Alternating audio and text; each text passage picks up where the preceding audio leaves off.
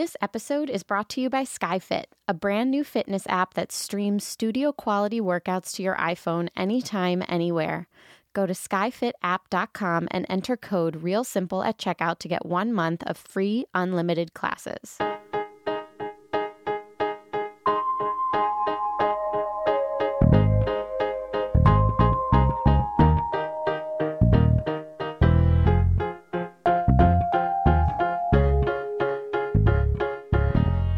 Welcome to Adulthood Made Easy, a podcast from Real Simple Magazine that will not only help you navigate real life, but win at real life. I'm your host, Sam Zabel, and we're back this week with our Side Hustle series, where I'll be bringing guests into the studio that are doing awesome passion projects on the side of their day jobs or have turned their passion projects into their day jobs. I'll be bringing in authors, bloggers, chefs, Instagram celebrities. Hopefully, I'll be getting all of these people. But regardless, you'll definitely get to hear some cool stories and hopefully be inspired to start that project that you've always wanted to start. Now, quick note before we start the podcast, just because someone brought something up to me on Twitter, I figured I should address. They mentioned and remembered how in a previous episode about burnout and job burnout, I talked about how there's a lot of pressure on us these days and you feel like you need to be on all the 30 under 30 lists and you feel like you need to be some kind of award-winning person. And I did mention you feel like you need to have some amazing side hustle. And now here I am doing this side hustle series with people that do have pretty amazing side hustles. I'm here to say that there is no pressure. I'm just here to explore both sides of the story. Obviously, some people will be doing crazy passion projects when they get home from work. Some people will be like me and will sit on the couch and watch Netflix when they get home from work. Whatever you do is more than great. Hopefully these stories will simply inspire you. And if you feel like you have the energy to start something cool, awesome, go for it. Take a cue from one of these awesome guests. If you feel like it's a Netflix night, great. You have plenty of years to start that project that you have sitting in the back of your notebook. But let me introduce our guest today without any further ado. I brought in Elyssa Goldberg. She writes about restaurants, trends, and food culture as the associate web editor for bonappetit.com. Now, her side hustle, funnily enough, kind of matches her main hustle because when she's not at Bon Appetit, she's drinking a lot of coffee and traveling as the executive editor and co-founder of Drift, a new print magazine about coffee and culture around the world. And she is the editor at Ambrosia, a magazine highlighting regional cuisine and culture through the eyes of chefs on the ground. So she's an editor by day and an editor by night. And she's here in the studio with me today to talk about how she balances all of these similar but very different jobs. So welcome, Elyssa. Hi, it's great to meet you. It's great to meet you too. I mean, I have so many questions for you, but the first question I think is a big one, which is why? Like, why choose to have your after work job be the same? I know it's not the same content, but the same type of job as your day job. Like, do you ever feel like you get to go home from work? Yeah, so my side hustle, as it were, actually predates my current day job. And I think that one of the reasons I was considered for my day job is because of my side hustle. So when I had graduated college, I had gone straight to law school because I thought I wanted to be a lawyer. It was something that was sort of expected for me. And I realized very shortly after that I did not want to be a lawyer. I wanted to go back into media. I had done a bunch of journalism internships in college and stuff. And when I was dropping out of law school, I realized that my portfolio wasn't very up to date. And as I'm sure you know, it's very hard to break back into journalism or break into it for the first time. It is. Unless you have clips under your belt from, big name publications or something. And so you need to start small and build up your name and build up your name. And at the time, I was working at the UN as a speechwriter for the Afghan ambassador. And that was a sort of out of left field thing. And it was very hard to explain to journalism-based publications why I should be writing for them, on the internet about goofy culture things.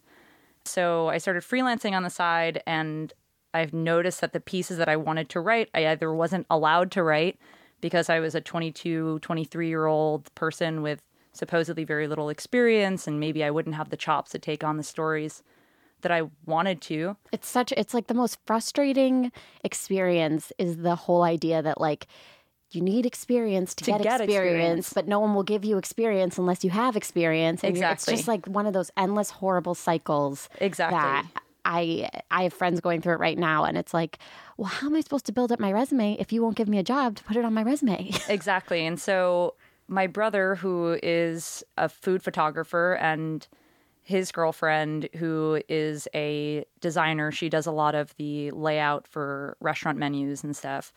We were all kind of sitting around, and we were sort of thinking about a project that we might like to do together, which was a coffee magazine. We were all basically, the way that we end up traveling, we travel a lot, is we go to a coffee shop in a city in the morning, and then from there explore the neighborhood around it and just sort of wander and meander and see what happens and where the day takes us.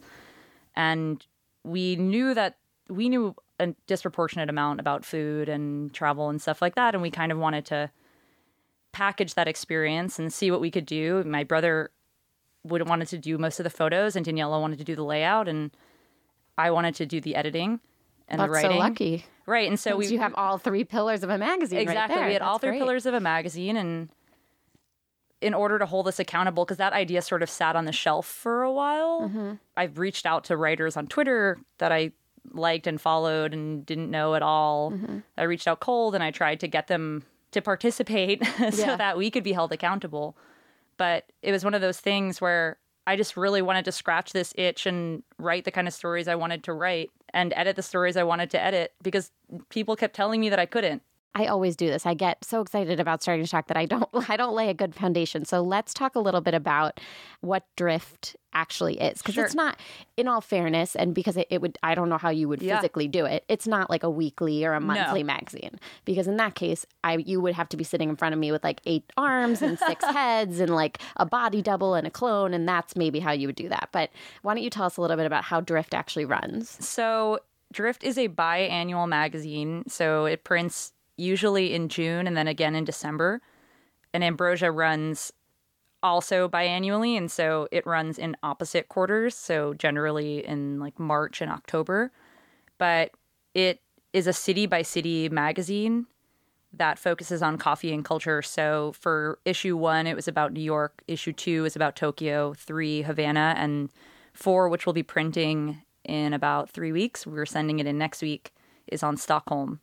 And these are big magazines. They're 100 plus pages. 160 pages of, there's no ads. It's awesome. And it's really, really immersive photography on topics from everything from, I don't know, in the Tokyo issue, we wrote about Murakami and black coffee drinkers in Tokyo, but then we also wrote about cat cafes and also about a 100-year-old coffee shop, and I don't know. It really runs the gamut. In Havana, we wrote about geopolitics and had some really deeply political articles about rationing.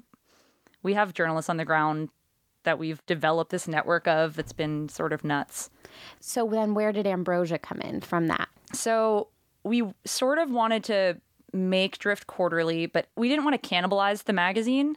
So one of the cool things about Drift is that unlike a lot of glossy publications that, expire after 30 days, Drift can kind of sit on your shelf for 2 years and it's like a coffee table, no pun intended. It's like a coffee table book, kind of. Yeah, and it's something that you want on your shelf, and you kind of want to collect all of the issues, or at least the issues for the cities that most interest you. And so we thought if we published 4 a year, that it would kind of defeat that purpose and decrease the value of a $24 magazine. So we wanted to do something similar with food. We all have our backgrounds in food for the most part. And so we wanted to be the food magazine we wanted to see in the world, essentially. That's great. So when you started Drift and Ambrosia and had those, how old were you and what were you doing during the day at the time? So we started talking about Drift, I was 23. When we actually printed Drift, I was newly 24. We started printing Ambrosia, also 24. And at the time, I had just left the UN and started working at a company called eMarketer. It's a market research company. And for a while, I was an executive assistant. And then after about 6 months, I finally gained the chops. Yeah. They finally let me write. Okay. And I wrote about retail and e-commerce, like basically compiling a bunch of data and analyzing marketplace trends, where consumers are, what they buy, why they buy it, and what marketing works to target them. And then how long from then did you move to Bon Appetit?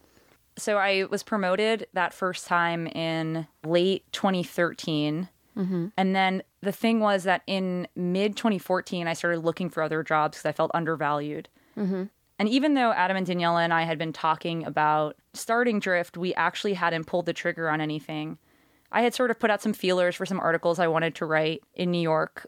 One was about why baristas are so snobby about decaf coffee when I ask for it.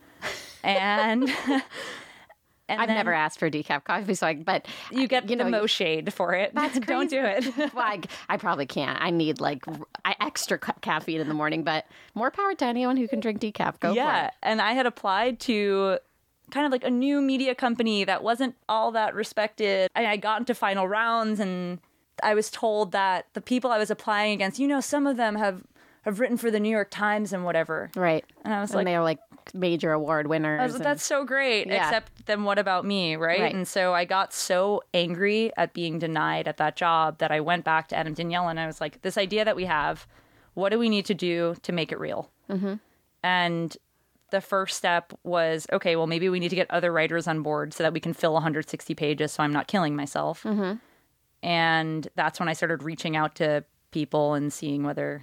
But you were still at eMarketer. I was still at eMarketer, okay. And so I would work on it in the morning. So I didn't start at eMarketer till about 10 a.m. and then from like 6 p.m. to 10 p.m. probably, and then on weekend days.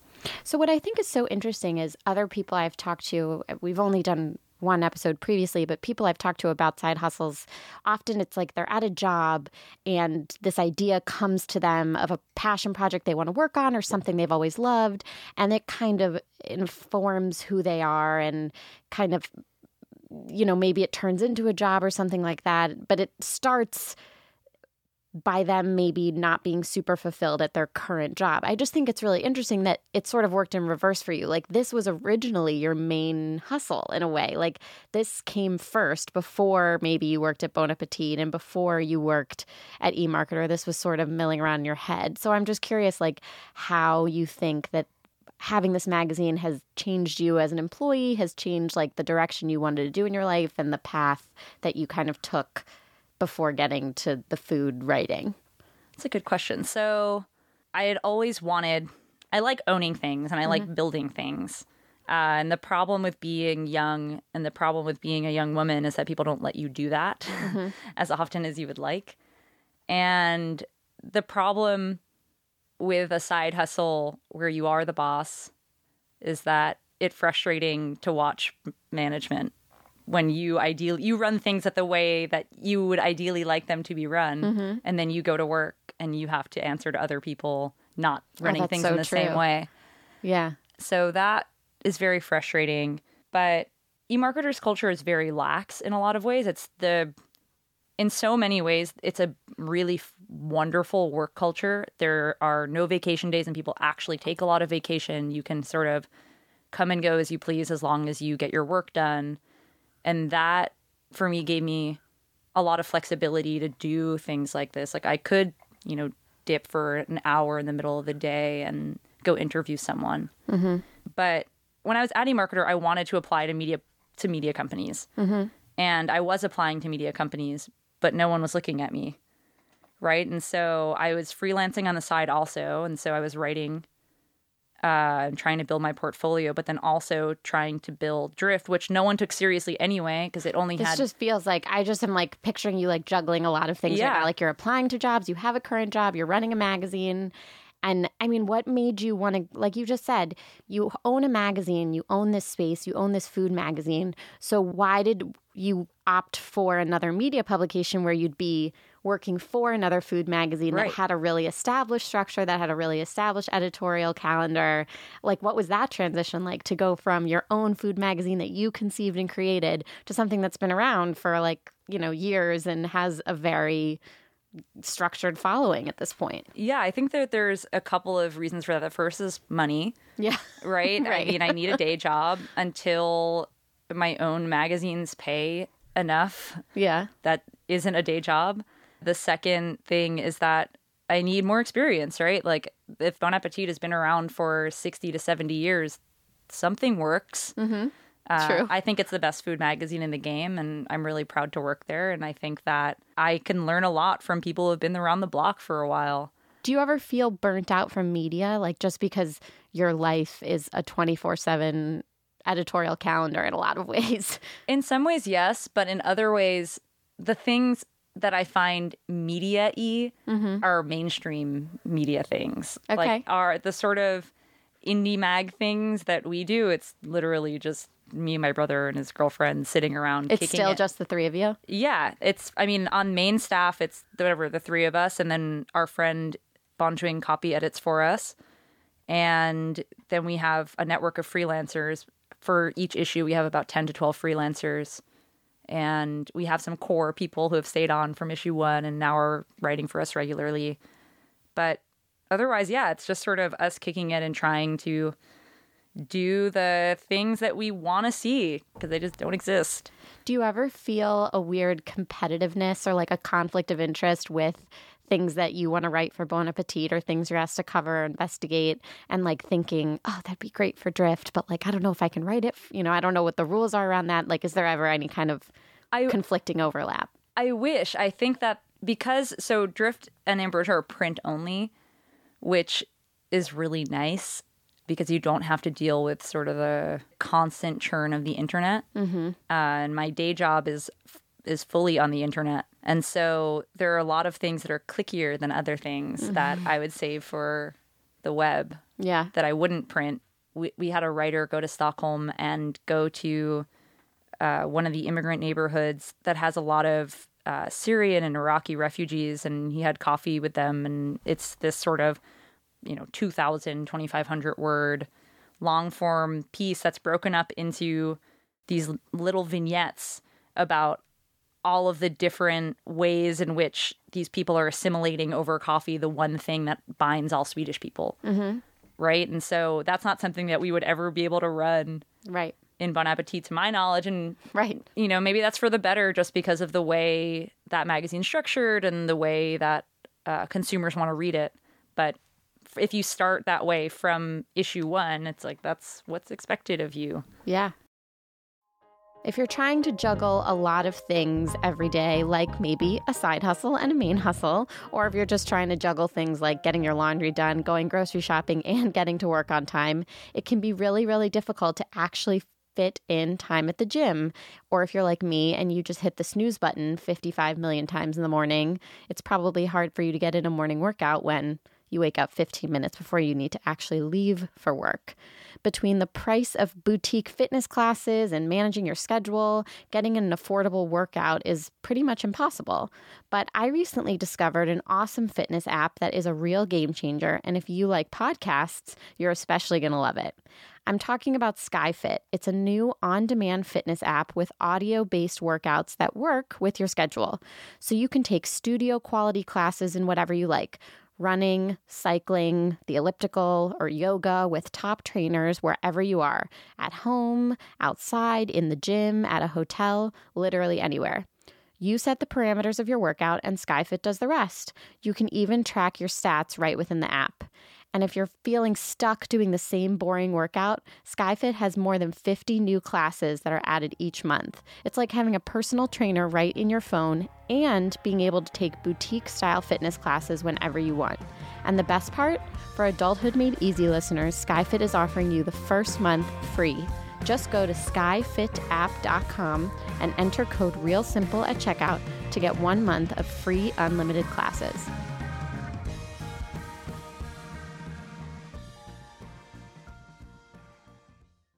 What was it like for you to build a business? Because I also think that a lot of people, not a lot of people, but some people, like a side hustle is much more casual. Yeah. Maybe it's just a writing project or maybe they start a blog, which definitely a ton of work, but it's different in terms of like you said, you're trying to hopefully monetize this. Ideally, like it has to pay for it. 120 pages have to pay for themselves. You have to put it to print. I know you've been sold in Barnes & Noble and other bookstores and things like that. So what was it like for you to, 24 years old as I am, create a business? Well, thankfully, my brother is experience with building businesses.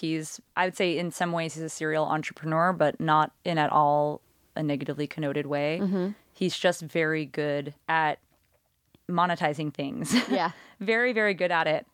And he sort of took the lead on getting us all in the mindset of how we were going to build it if we wanted to be ad-free, which was all our dream. And I mean, to this point, it works, and the magazines pay for themselves. The money that we make, and we do make profit, goes into increasing our print runs. So the first print run for Drift was about 2,000 copies.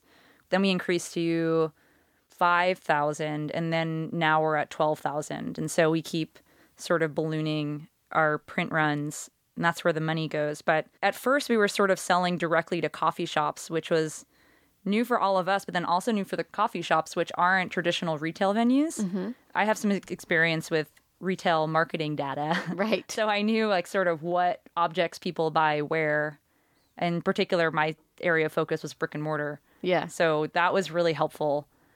And then once we were in a couple of coffee shops and we had some data to back up what we thought would happen, and they were selling, we started pitching, Whole Foods and Anthropology and West Elm and Koss and Barnes & Noble and all those places. And we started getting inquiries from distributors all over the world. And so we have one in the UK, we have one in Japan, we have one in Malaysia, we have one That's awesome. in Canada. It's my favorite thing in the world in the morning to go on Instagram and look through the hashtags and see the magazine photographed in Riga, Latvia, and in Istanbul, and in Sao Paulo, and Manila. It's so, so crazy. That's awesome. Was there ever a time, though, that you felt like a little overwhelmed and you were like, you know what? I don't think I can be an editor of a magazine and work a day job and have a life and remember to do my laundry. Like, was there ever a time when because I think that happens where you're like, oh my God, I got myself in over my head with this project. And that's probably why I have 800 half-filled notebooks and, I think discarded things. When I finally got my job at Bon Appetit and I started working the job, it's the first job I've had where from the moment I walk in to the moment I leave, I am working. Yeah, on a web team, especially these exactly. days. Yeah. And so, we're strapped. Right. Who isn't? Story of our lives, yeah. Right? And it's great, but it requires a lot of energy to do it. Right. And so it was the first time where I came home from work and I was like, I'm tired. Right. What do I do?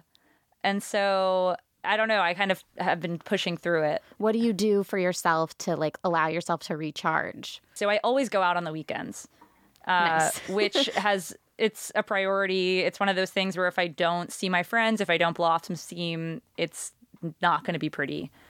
But that also means being very disciplined about my weekend days generally, especially in the morning hours when most of my friends are sleeping.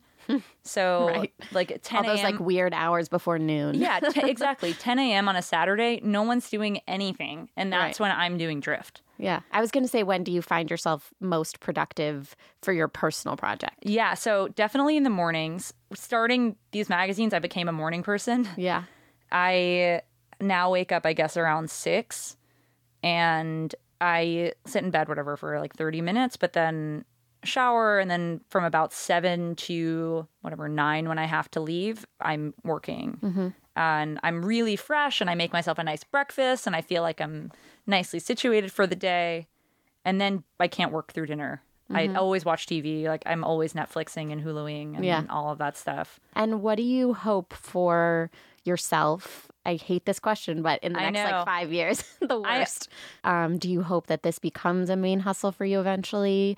That you kind of work full time and Drift and Ambrosia are everywhere and everyone's reading them? I mean, it wouldn't. I think the dream is always the worst thing. It wouldn't be the worst thing in the world. I think the dream is always to be your own boss, at least for me. But I think that's a long way off. Yeah. Why don't you tell people kind of where they can find you and where they can find Drift and Ambrosia? Okay, so you can find me on Instagram at Elyssa RG, ELYSSARG, and on bonappetit.com. My byline is there. And Drift and Ambrosia, you can find at their websites, driftmag.com and ambrosiamag.com. Also on Instagram at Ambrosia Magazine and at driftmag. Very cool. So people should look those up.